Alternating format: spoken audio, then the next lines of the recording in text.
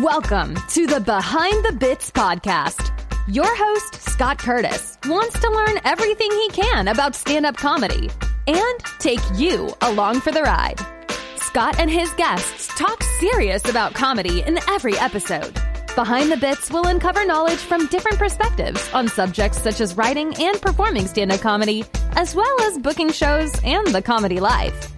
If you're thinking about becoming a stand-up comic, already in the comic game, or a comedy nerd, Behind the Bits is the show for you. Now, let's get Behind the Bits.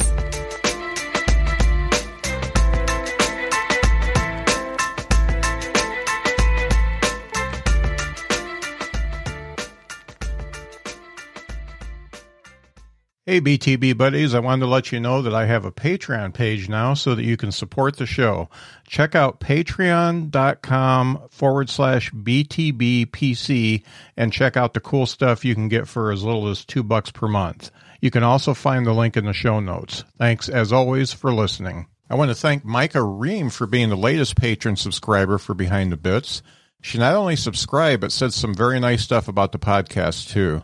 I'm grateful that BTB content is helping and inspiring people. Look for more great stuff for patrons at every level. Can you say merch? I am here in the Behind the Bits studio with Jamie Dykes from over in the UK. How you doing, Jamie? Yeah, I'm really good. You okay? Yeah. So you were actually introduced to me by a guy by the name of Matt Napo, who does the Mind Dog podcast. Yeah, great guy. We've both been guests on that, so that's a pretty cool podcast. And he said you're a cool guy, and I watched some of your stuff, and you're pretty good. So it's good to have you on. Oh, glad to be here. Glad. So the way we do this, Jamie, is while we're live, I do a rapid round, and I ask everybody the same questions while we're on the rapid round. And this is like the Entertainment Tonight type questions that everybody asks. And then when we get off of here, we can really talk about comedy, and everybody will just have to tune in and listen to hear the interview. So this is a teaser, folks. So what part of the UK are you from? Wales, South Wales to be precise. Okay, cool. What's the weather like today? It's absolutely wet. It's soaking. Just hasn't stopped all day. Since the moment I woke up, it just hasn't stopped. We're supposed to have a heat wave this week. Yeah. I'm gonna sue the meteorologists. I think the Met Office. They do the job they promised. No doubt. How long ago did you start doing stand-up? July of last year, July 2019. So cool. I'm a little over a year into it. I told you I'm doing it shortly over a year, so I'm not like a comedy vet yet. Yeah. Anyway, I've had massive interest in comedy for years since I was a kid. But the best part of the year that I've been doing it for now. So. Mm-hmm. So you're a newbie, but based on what I've seen, you've established a persona and the way you want your act to go. So that looks pretty good. Yeah, I'm sure shaping up my own little act and trying to sort of tailor it together. But it's a work in progress, let's say. But I've done a few gigs. I'm happy with what I've done so far. Hopefully, there's going to be a lot more to come in the next few weeks when more lockdown restrictions are at ease. Yeah. So what are the restrictions? What level are you at as far as easing restrictions? It was only Monday just gone.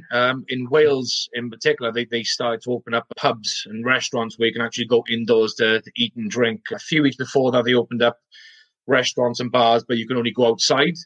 But as of now, you can actually go indoors, but you're limited numbers. And I think you've got to wear a mask or use an app to get people bringing food and drinks to your table. Yeah, I don't think the comedy scene's started back up yet under new rules. But I'm just waiting for the call, see what gigs come about, and get on the list, get applying for spots. Great, that's cool. That's pretty close to where we're at, and I'm close to Chicago, and a lot of the clubs in Chicago, or a few of the clubs, are starting to do some indoor shows, but it looks weird with the social distancing because you can't be up by the stage and you can't fill the room. But a lot of outdoor stuff's going on too. I've done one outdoor show and hopefully doing another one. And that's, again, it's not ideal, but at least you're doing stand up. So that's cool. Doing stand up. Yeah, I did I did have a look at online gigs. There was a few people that I know have done the Zoom gigs and stuff. Yeah.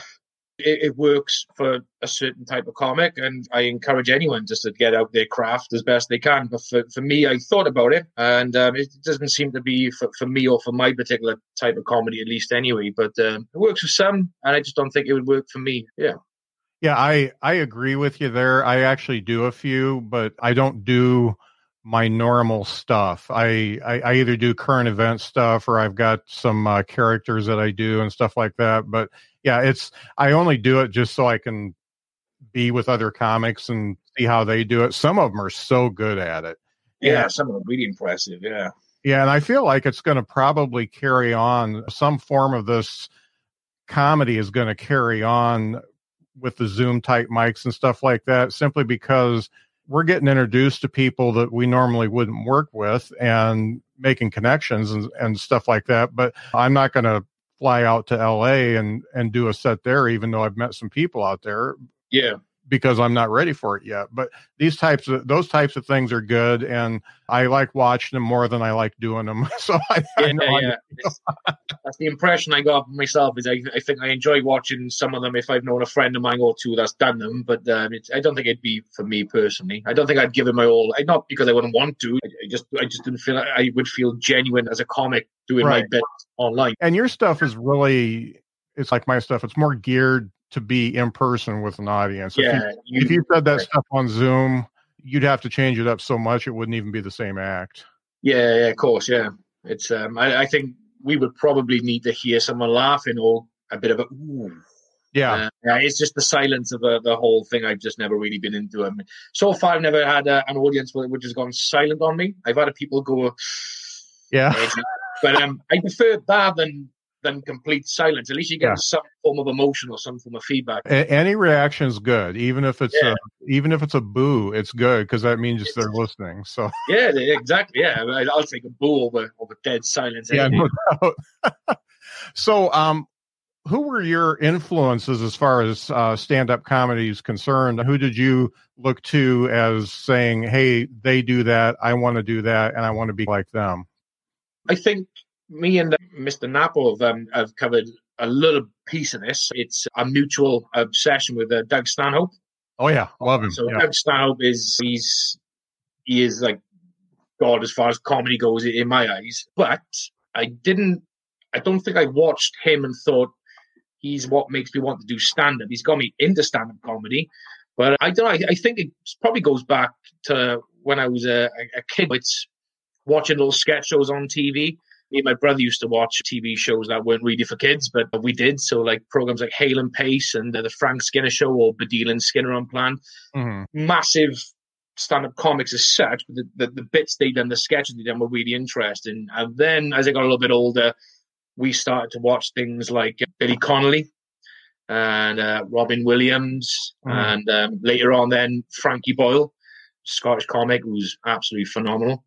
He's incredible. Yeah, I think my father got me and my brother to watch one of his gigs when we were a bit younger, but he was so hilarious because of the physicality, the way he acts out his jokes, if you like, as well. It's just so good. But so I think it was like an amalgamation of all these guys I watched when I was growing up. But I think it was then in later life the Frankie Boyle and the Doug Stanhopes that made me think, not want me to do comedy like them, but give me the little nudge that I needed to think, okay, this is what I want to do. Mm. Obviously, you got your George Carlins in there as well, and your Dave Chappelle, which, even though I think Doug Stanhope is my ultimate all-time favorite comic, I think Chappelle is what everyone classes as the GOAT, because he is. Right.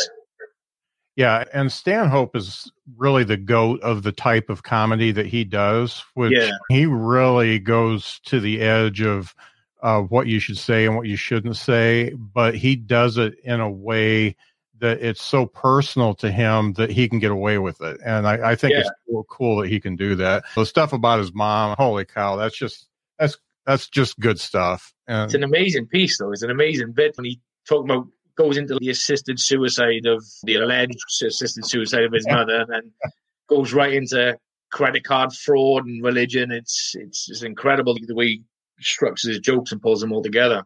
Yeah, he speaks from the heart. Whether you think his heart is dark and twisted, it's not the point. He speaks a truth. He speaks his truth, and he's a great storyteller. I think that's why he's so good. He's great at telling stories. And he's a sweet guy. Every comic that's ever worked with him says he's a sweet guy too. Yeah, so. He's one of the nicest guys you meet. I've seen him. I've met him. I've seen him twice live when he's come to the UK. Mm-hmm. I'm hoping to go and watch him again in October, but I don't think that's happening this year. So he's worth watching live if you've never seen him. Watch him live. Yeah, great. So this is off topic, but one of the questions I'm asking everybody, and I like this because another podcaster did it, and I thought it was good. Are you reading any books, listening to any podcasts, getting into any music that is changing your life or just making things better, gave you a light bulb moment, anything that you're consuming that is helping you out? I suppose my I don't particularly sit down and plan to write a specific joke, but if something will just pop up in the news or something, well, I'll watch a documentary about Jeffrey Epstein, and I think I can write a piece on that. Mm-hmm. So it's just, at the moment, the new set that I'm working on, I was working on a set of all new material. That's basically just all things that have just been raised from the COVID-19 situation and other things that have popped up in the news and related to it, but it just all fits into the set the way. Or at least I hope it's going to fit into the set anyway. So, it's more like it's topical currently. Yeah. Yeah, but podcast-wise, I listen to a bit of Joe Rogan, like everyone else does. The Dykes Stand-Up podcast as well. Issues with Andy podcast. It's primarily a podcast made up of a few friends of Dykes Stand-Up and a few comics, which is it's a good show. It's a really good show. But yeah, it's just a little bit of everything at the moment. I think really it's given me a little bit of encouragement. Yeah. That's great. Last question for the rapid round. I can't read my writing. What comedy album or special would you say is your all-time favorite? I'd probably go with Doug Stanhope, No Refunds. Okay. Cool. So a couple of Dave Chappelle ones on Netflix are phenomenal. But I'd probably go with Doug Stanhope, No Refunds as being the gold standard for me. So raw, so edgy, is perfect. Yeah. Yeah. Actually, no, I take that back. It's raw, it's edgy, it's unperfect. Yeah. That's why it's so perfect. Yeah. Yeah. Being imperfect and being in the moment is really the mantra of that particular show. That's a good one. Yeah, it's brilliant. Absolutely amazing. Have you found that this COVID stuff and the pandemic, has that helped your writing or hurt your writing? I think a few of the jokes I do have in my new set, or the set I'm working on, are COVID-19 related. But again, I didn't particularly go in with the intention of writing jokes about COVID-19. It's just jokes that just happened to come to me by watching things on the news. So I think anything that gets you writing down jokes can't be a bad thing, surely. I'd probably say to encourage it a bit more as well. The jokes are probably not going to be relevant in 6 months, a year's time, because they're going to be old hat, if you like. So I'd probably have to work on a whole new set again. But for the time being, I'll just find solace in people laughing at a joke about a global pandemic. Yeah. I can't say I was harmed by writing at all. Yeah. The clips that I've watched, you seem to go with the flow, and I've seen because I do comedy and I watch a lot of comedy, I've seen you do a change up in the middle of a set. That's hard for a new comic to do, first of all, because most new comics, when you've been for a year, you want to go out there, you've got your 20 minutes of material or whatever you're doing, and you just want to do that. But I've seen you bob and weave a little bit. What's that like for you? Keeps it fresh and interesting. I think it's because my first ever gig I did was at the Glee Club in Cardiff. And it was the first ever time I'd done a gig. It was in front of 400 people. And I think I'd done a pretty decent set. But the whole premise of the gig there was it was to get aspiring comics to raise money for Cancer Research UK. You do an 8-week course, if you like, with a well-known local stand-up comic, a guy called Ignacio Lopez, who's really well worth looking into. So you'd have an 8-week course with him. You'd raise money for Cancer Research UK, and the end product is you do a 5 or 6 minute set in the Glee Club. So based on the very little information that I knew about stand-up comedy up to that point was you'll do a set in the Glee Club, and then, if you want to do comedy, you're on your own, then you find your own gigs.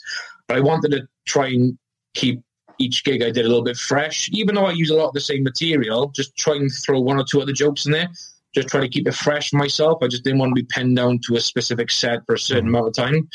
I just find it entertaining for myself, if anything, just to try and keep myself, get out of the rut of just doing the same material over and over again. Yeah. Even though a lot of my sets have been with recycled material from last July, but I'm just trying to keep it fresh just by adding new bits and pieces in there as well. So, yeah, I think that's where the ideas come. You're experimenting with new ideas.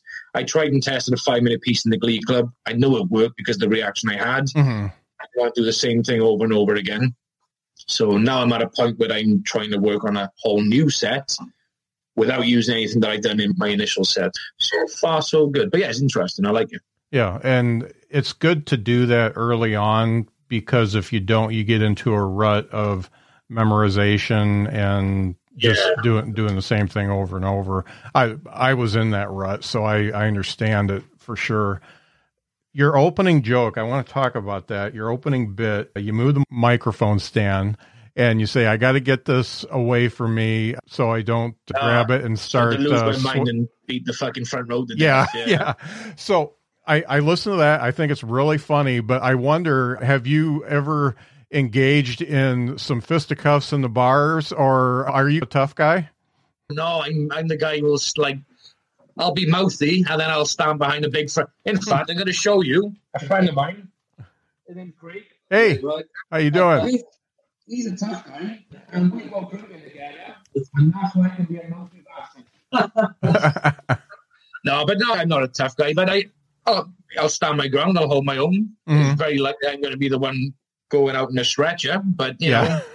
But no, as of yet, I've never had any real confrontation in a gig where I've been threatened. I've been pulled up on some material I've done as being inappropriate. Uh-huh. That's fun. But no, I've never had any physical confrontations yet anyway. So yeah, I think it's a really good opener simply because you want to grab people's attention, and it really grabs people's attention, and it sets the tone for what you're going to do for the next few minutes. So I really like that. You talked about inappropriate. Is there a difference that you can see as far as what's appropriate and what's not appropriate from the UK to the US? Based on the comics that I know from the US, they ain't got much of a content filter. Mm-hmm. And they got a decent fan base. We talked about Doug Stanhope. Do you know Andy Anrist at all? I don't. He's a stand-up comic. He's good friends with Doug Stanhope. He was one of the Unbookables. Don't know if you heard the Unbookables. Okay. Sean Rouse, and he was one of those guys. But yeah, so based on my knowledge of American comics, like Bill Burr as well, Anthony Jeselnik, they ain't got much of a filter. But I think in the UK, I think we're even more open. I don't think we're so narrow-minded as far as telling jokes about, let's just say, religion goes and abortion goes. I think there's a little bit more freedom of speech and a bit more freedom of expression as well. But I don't think you can get away with certain bits of material in the States that are getting pulled up on it. And again, that just goes back to like jokes with comics where they've done jokes about religion. It's always followed up by, well, I told this joke and I got pulled up on by a bunch of Christians for saying this about abortion. And yeah, but to my knowledge, doesn't happen so much in this country. That's a good thing. And I grew up on like Dave Allen and Two Ronnies and Monty Python and stuff like that. And that was subversive in the 70s when it was when they were showing it on the public stations here in the United States. And, you know, I absolutely ate that stuff up and loved it. Yeah. No, I got Fawlty Towers box set. It's called 400 Years of Monty Python. It's like the best of their TV show and a couple of their films. It's easy going. Some of the material is a bit dated, but it's still easy going, fun sketches. There's nothing to not like in there. So I can tell from your Facebook that you're married and you have kids. What does your wife think about you doing stand-up?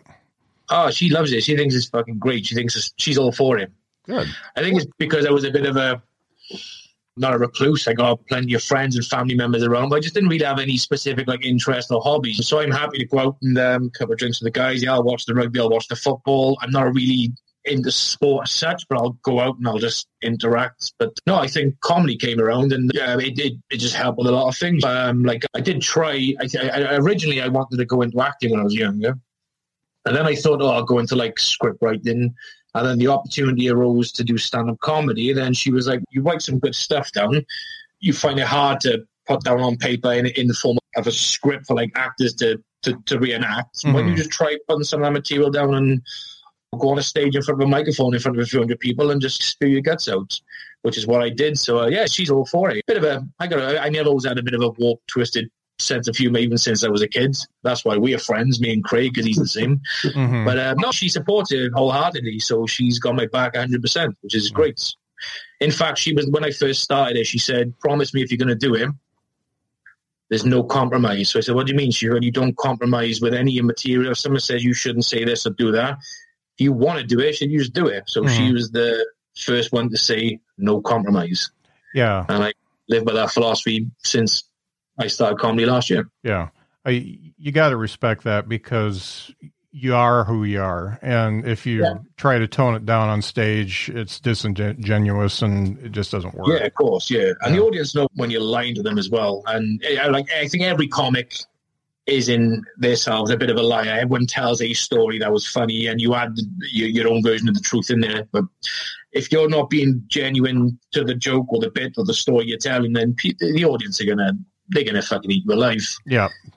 They're gonna really fucking take you down. There's a few bits I've done. I thought, should I tone this down? Should I not do that? And the answer is no. I think, but there's a fine balance. You've got to find a balance of being able to honor your own integrity of this is what I want to say, this is what I'm going to do, between saying something just to deliberately hurt someone's fucking feelings. If you go on stage and you say flat out anti-Semitic jokes or racist jokes or jokes about people with disabilities for no fucking reason, then you're going to look like a dick and you're going to come across as a dick. And I think as part of the collateral damage, someone with a disability has been the receiving end of it, but the joke wasn't directed at that person. It was directed at the person's mother. Yeah. But it wasn't directly set out to cause failure mentally to that person. It was just a joke about a very well-known horrible fucking woman in the UK. So, yeah. You know, it's funny when you poke fun at a certain type of person or somebody in the audience, they're usually totally okay with it. It's the other people in the audience that get offended. And I noticed that. I'm huge. I'm 6'5", and comics tend to pick on me because of that. And they'll call me a gorilla or whatever. And I'm totally not offended, but you can see people in the audience raising their eyes saying, I don't know about that. That's not good. Yeah, you can't say that. But yeah, if you're okay with it, you're a tall guy. So obviously, what's the problem if you don't see any offense with him? Yeah. Admittedly, I started to watch one of your bits the other day. I think it was yesterday on YouTube, but then I got distracted because of the kids. I am going to go back and I'm going to rewatch a few of your bits on YouTube. So I should have done a bit more research before this podcast, but I am going to get there with Matt Nappo as well. I'm going to jump on there, and he got my interest. I watched a few of his podcasts. Yeah, I'll be watching your stuff on YouTube. Yeah, he's got a wide variety of people on his podcast for sure. He's got entrepreneurs, he's got psychics, he's got comics, and it's just everything. Yeah, he's really good. He asked me for some advice the other day on some, let's just say, is a person called Sammy. And he said, I didn't know how to address this person. Do I say Mr. Sammy, Mrs. Sammy, just the name Sammy? And he said, I can't tell by the photograph. So it's like, I'm the last person who should be giving you advice on anything. Yeah. Don't even ask me what beer you should drink, let alone ask me what the specific chosen pronoun should be of this Sammy you're speaking of. I think it's actually easier now because you can ask what pronoun you want to go by. And you should be freely open to ask that question now, because there's so many pronouns. I'll call you by whatever you want me to call you by. I got no problem with that whatsoever. Just give me a little indication as to what it is, please. When you think about the community, the comedy community around you, do you feel like there's a large group of supportive people who are like in the same boat as you? They're still learning, but they're getting in the clubs and stuff like that. And do you have enough places to perform around you? Yeah, there's, when we finished the gig at the Glee Club for Cancer Research UK, quite a few of us decided to, start our own little Facebook chat page going. And for the best part, we've all pretty much stuck together. So we all help each other out with his gigs, and we all meet up at the same sort of venue, and we do a few gigs with each other. So I think, so I feel quite lucky to have that sort of support network of, like-minded comics. We get on really well. We're quite close. We meet other people. And to answer the other question, Cardiff has got a fairly decent sort of a comedy scene as well. Mm-hmm. It's a bit tight to get gigs because they may say we're looking for 5, 6, 7 sort of performers, and then 20, 30 people might say, I want a piece of this action. Yeah. So it's just, you go on to a waiting list then if you like. But I've been lucky enough to get my foot in a few doors, met a few interesting people who run their own sort of comedy nights as well. It's support, they provide a lot of support as well if you know the right people. Yeah. Yeah, that's good. I just wondered what the community was like there versus here, because it depends on where you're at, but it seems like every town that has 30,000 people has a few comics there, and they're looking for a way to put on a show. So, it's neat that's happening. Nobody's getting famous real quick, but it's neat that it's happening. Yeah.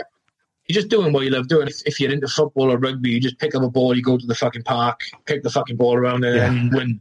But I think so even if you're a band, it's a saturated market of getting gigs, but I think it's easier probably to get yourself a gig than it is to get yourself a gig as a stand-up comic, because it's like a renaissance of comedy happening at the moment. Well, since I got into comedy, it might just be because it's fresh to my eyes, but I've noticed a massive boom on the comedy scene. Mm-hmm. It's probably just because my eyes are more, open to it than they ever were previously, because I'm in that sort of mix now. But it's definitely something happening, I feel, anyway. Yeah, cool. You talked about taking that class. First off, how long was the class? Did that go for a few weeks, or how did the class structure go?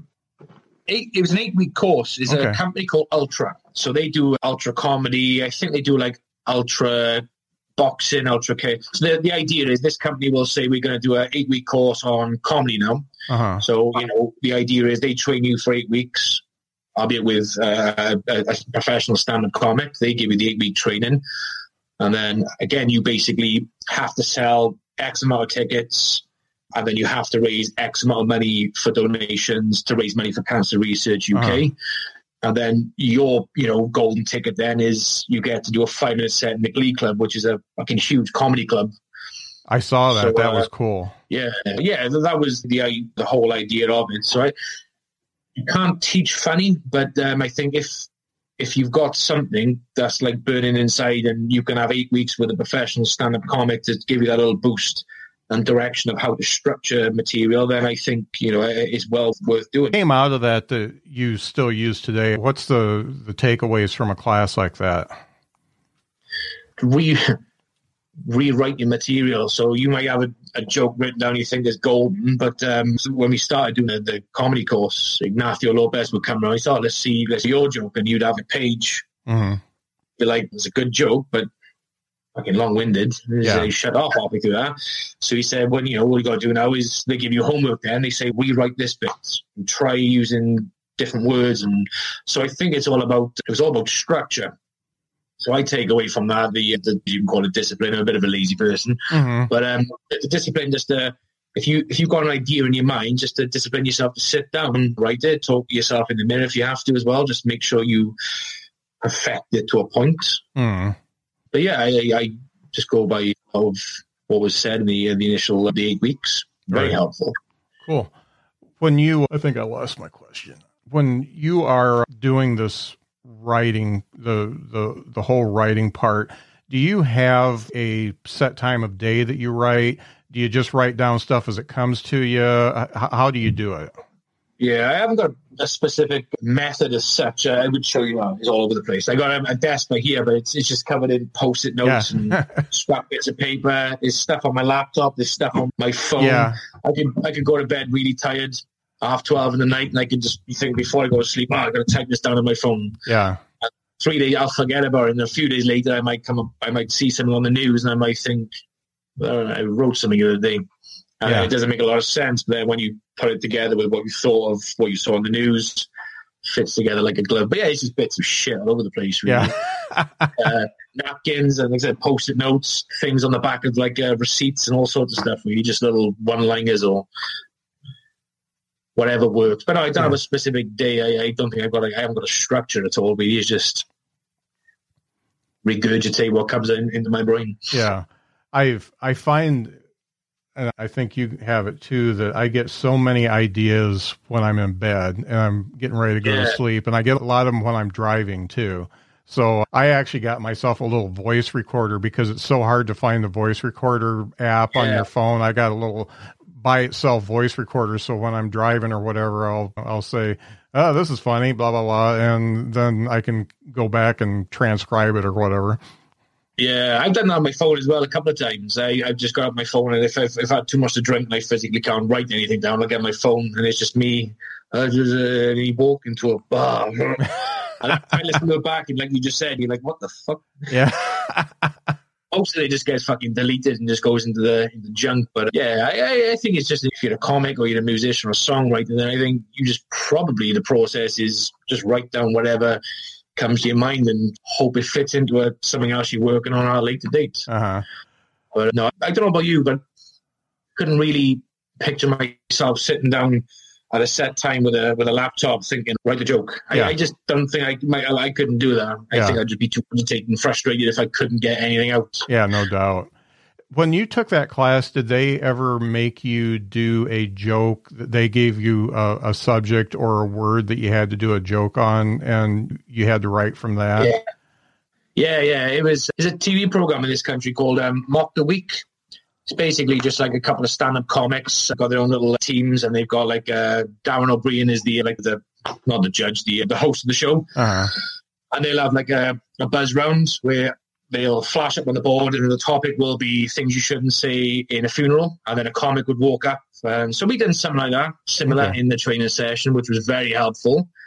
So yeah, they would basically just give out little, write something on a bit of paper, you pluck it out of a hat, and then you'd say your topic is, it could be the name of a politician or whatever. So yeah, you just have to go away and just write something based on that. I think it's good exercise. I probably wouldn't live my comedy life doing that, because unless you're Dave Chappelle, you ain't going to make it funny. Yeah. But we did stuff like that. It was fun, really fun. Was any of it that you wrote on those subjects, did any of those become a keeper, or you made them a keeper in another way? A keeper in another way. There was one part I remember doing specifically was about, I don't know, a politician called Michael Gove. He's I'm not gonna bad language the guy, but the topic was, it was his name, and it was things you would find in Michael Gove's pockets. So I think I said, I don't know, I can't remember the full joke, but it was something. And a receipt for a petrol station 20 miles away from where he lives, because that's the distance a politician has to travel to bury a dead prostitute. I've seen that one. That's good. Yeah. So I can't remember the full bits in there, but that was the end. The ultimate part of it was that is because you got to go 20 miles to bury a dead prostitute. Yeah. So I think I used that joke. I didn't use that joke. So I used the premise then of Michael Gove, because a few months after we did the Glee Club and everything, a news story came out that Michael Gove had admitted to smoking a joint when he was in university, which is no big deal. So I just sort of worked on a little bit about politicians publicly apologizing on Sunday morning chat shows. But I just said I wrote down something like, I just want a politician to stroll on the set at 8:30 in the morning with his tie undone, jeans undone, eating a fucking burger, saying shit like, I don't know what I did, I don't know what I'm apologizing for, I didn't even see the kid in her bike, I'm sorry. Just to have a fucking mental breakdown while trying to dig out a little baggie of coke from his pocket from the night before. But just a little just some honesty and decency from politicians. I apologize for nothing. Yeah. No, it went through a bit of a time where they were all coming out saying, "No, I smoked a spliff too, and I apologize." It was like, fuck off! You don't want to apologize. You want to walk in the show with a bottle of fucking gin in your hand and sit down and yeah. That's hilarious. You said spliff, and they don't say that much over here anymore. But that was what you called a joint in the 70s and 80s when I was smoking. It was always spliff, and it's funny that comes up because hardly anybody says it around here anymore. Spliff. Spliff was, as we call them, bifters. I think that's just a personal thing between me and my partner. Not that we do marijuana, kids. I'm just saying it's. If we see someone smoking on TV, we say that's a bifter. Yeah. Plausible deniability. So when you are putting your material together, do you have any way of saying, okay, this is a keeper, I'm going to keep on with this, or this one just doesn't work and I'm going to put it away and maybe come back to it? Do you have any metrics that you use to say, I'm going to use this or I'm not going to use it? I think the only true tested method is to write something down, and if you think it might be funny, just take it to an open mic night and just say it. If you get laughs, but you think it could do better, then work on it. But yeah, I've written down quite a few jokes that I've put on the back burner because I don't think they're ready, not for people to listen to, but I just think they're just not ready for. I think they need a bit more work on them. Yeah, there's a few things I chuck in the back seat just for a rainy day. Yeah. It's funny. I actually, and I don't like to talk about my own comedy when I'm interviewing people, but I actually had a bit. I just don't know. I don't want to ruin your interviewing flow. I keep meaning to ask about stuff you do as well. I just want to interrupt your flow. I'm the opposite of you, really, and Stanhope. I'm a totally clean comic. It's totally different, but how I am in real life is a lot different than I am on stage. So that's the difference. But I had this joke that I was using as a closer for a long time, and I didn't think it hit like it was supposed to. And I've actually turned it around and rewrote it so that it's an opener, and it's actually worked a lot better as an opener. And you really have to put your ego aside to decide things like that and say, hey, you think this is hilarious, you think it's great, but it's not as good as you thought it was, so you just can't keep hammering at it or you'll never get anywhere. Yeah, definitely. Yeah, I think that's the key to fucking progression as well. It's just put your baby to one side and just call it a day, or even just play around with a joke. I've done started in Italy as well. I had what I thought was a perfect joke about memory loss and Michael Hutchins. But a few people thought it was funny in the group, and then Ignacio, he wasn't overly impressed with the joke, and I said, was it a bit too dark? He said, no, man, the fucking darker the better. Fantastic. But he just said, I just don't think it doesn't flow. He said, if you're going to do it, you need to make it fucking strong. He said, that's going to be one of those make or break jokes. So that's a joke I have put to one side for the foreseeable. So to answer your previous question as well. So, it's a case of realizing you might think it's funny, but it might not be right at the moment, and it just needs work and tweaking. But, what joke was it? So you had a joke that uses a closer, and then you put it as an opener, and it works a lot better. Yeah, so I had a real thing happen a couple of years ago where I went into a gas station, and the cashier said, you look like an older Harrison Ford. And he's 22 years older than I am, and I put that into a joke, and I made it my closer, and it was just talking about my age at the end of the show rather than at the beginning. So I've started the last show I did, I started it with and I did this on a Zoom show actually last night. I started it with hey, I'm Scott Curtis, and I'm probably younger than you think I am. And then I go into the Harrison Ford thing, and I shorten it by quite a bit, and it actually worked a lot better. So, the cashier gave me the best gold nugget I could get because I never would have thought of that. And it's something I'll always have in my act, but I don't know exactly where to put it yet. And it seems like the beginning's better. Yeah, good. So you just tailored your act then just to suit the audience in effect. But that's not really not compromising. It's just doing what you think's better for your set. And if you're happy with it, then what's the fucking problem? Yeah.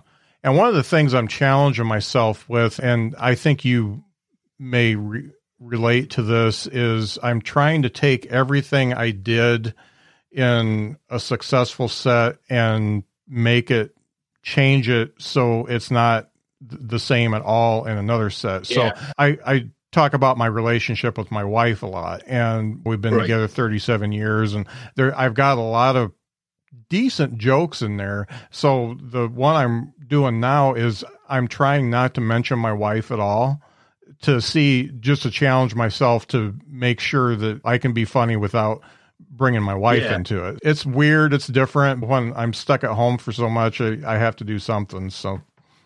Yeah, of course. Yeah. Oh, good. It's all about writing and rewriting, as we said. Yep. Now, when I looked at your YouTube channel, I see some stuff that looks like house shows. Are you doing some house shows over there? Not yet. No, the two on the bottom, my boy decided to hijack my email address to set himself up a YouTube channel. Uh-huh. There's two, I think they're the ones you're referring to. So that's my son's first attempt at being a YouTuber. Oh, okay. So he's got his own little thing going on now as well. But the rest of them, no, they're all actually filmed in comedy pubs or bars or restaurants in Cardiff. Okay. Yeah, I've actually been exploring. To get with my new material, once it's done, is to do a little garden party, just get some friends and family over, maybe over the course of 1 or 2 nights, depending on how many people we can squeeze in. Uh-huh. I think I'm just going to run my whole set to a bunch of fresh ears, I think. Yeah. Yeah, that's a neat way to do it. And I've actually before the COVID hit, I had been exploring the idea of doing a house show because, you got your audience right there. And I've been to a lot of music house shows, and they're right there. You don't even need a mic, and you can do your set and have a couple other people do it. So seems like a cool idea. Yeah, ideally, I would have liked to have done one a lot sooner. But the only material I had, which was solid and good to go, was my old material.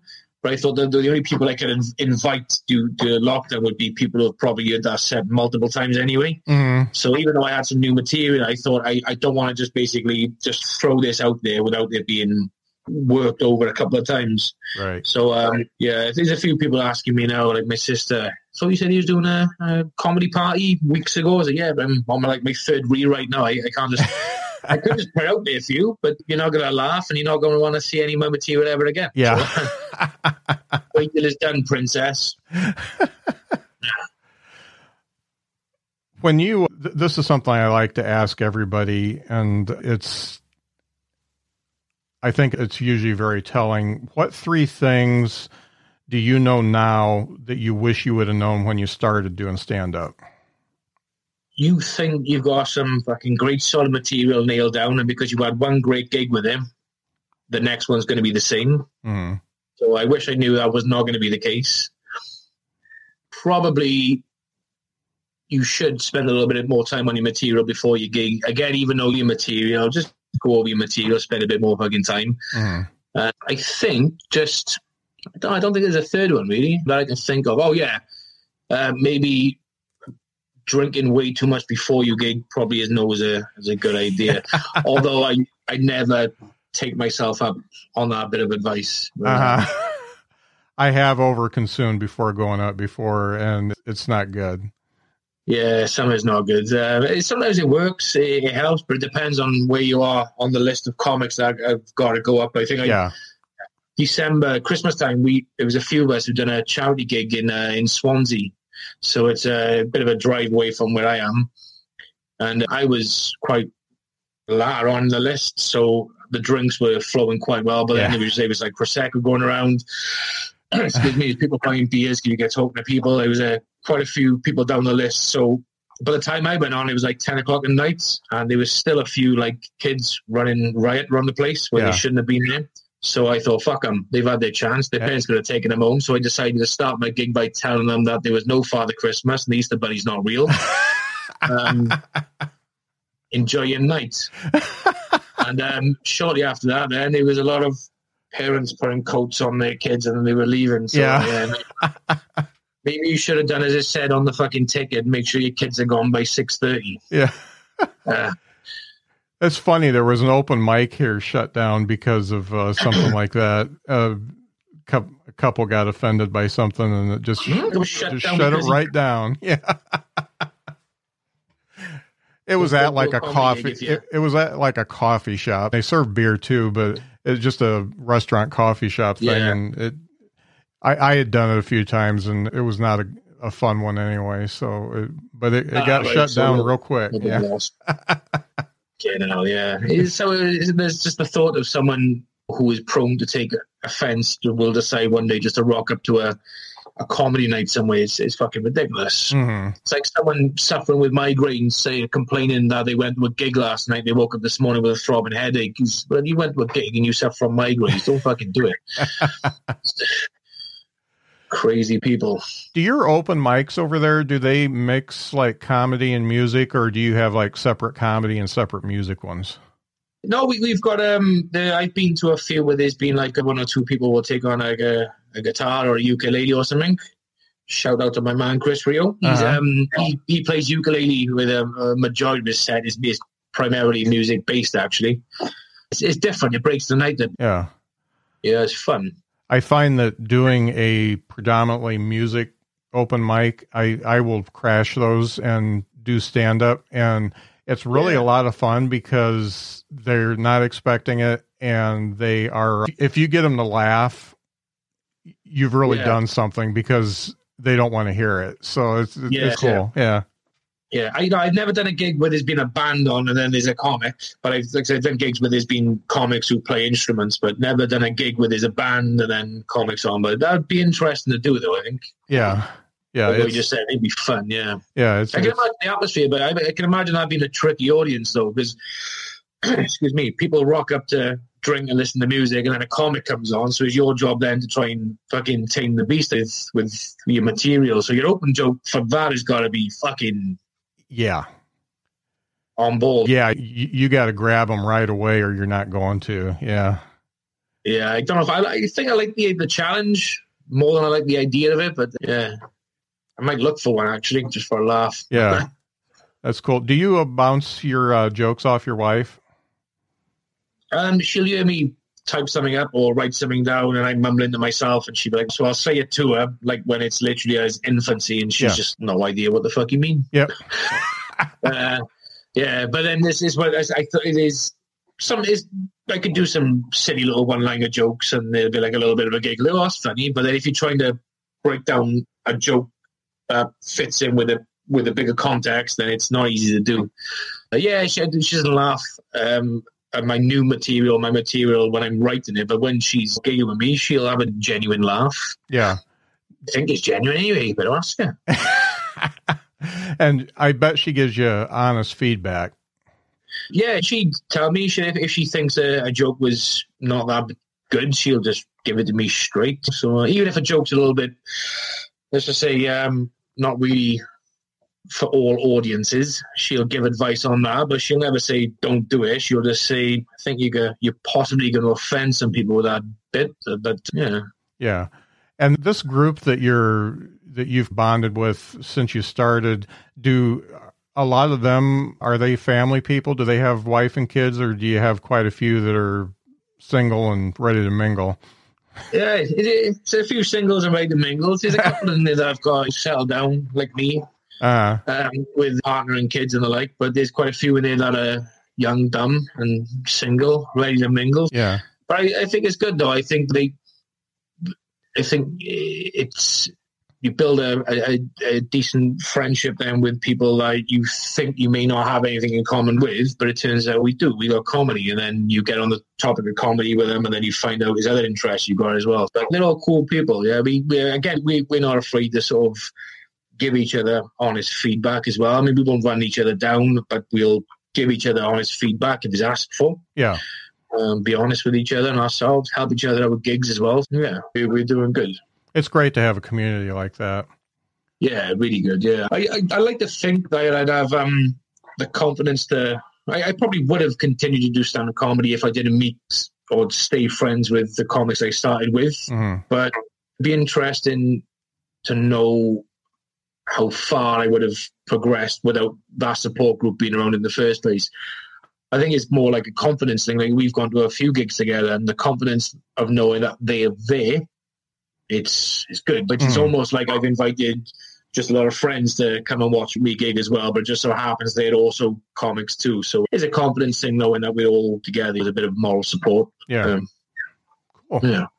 So if you could envision like the best thing to happen to you after this pandemic's over, what and within realistic reason, what would you like to happen when things are back to normal?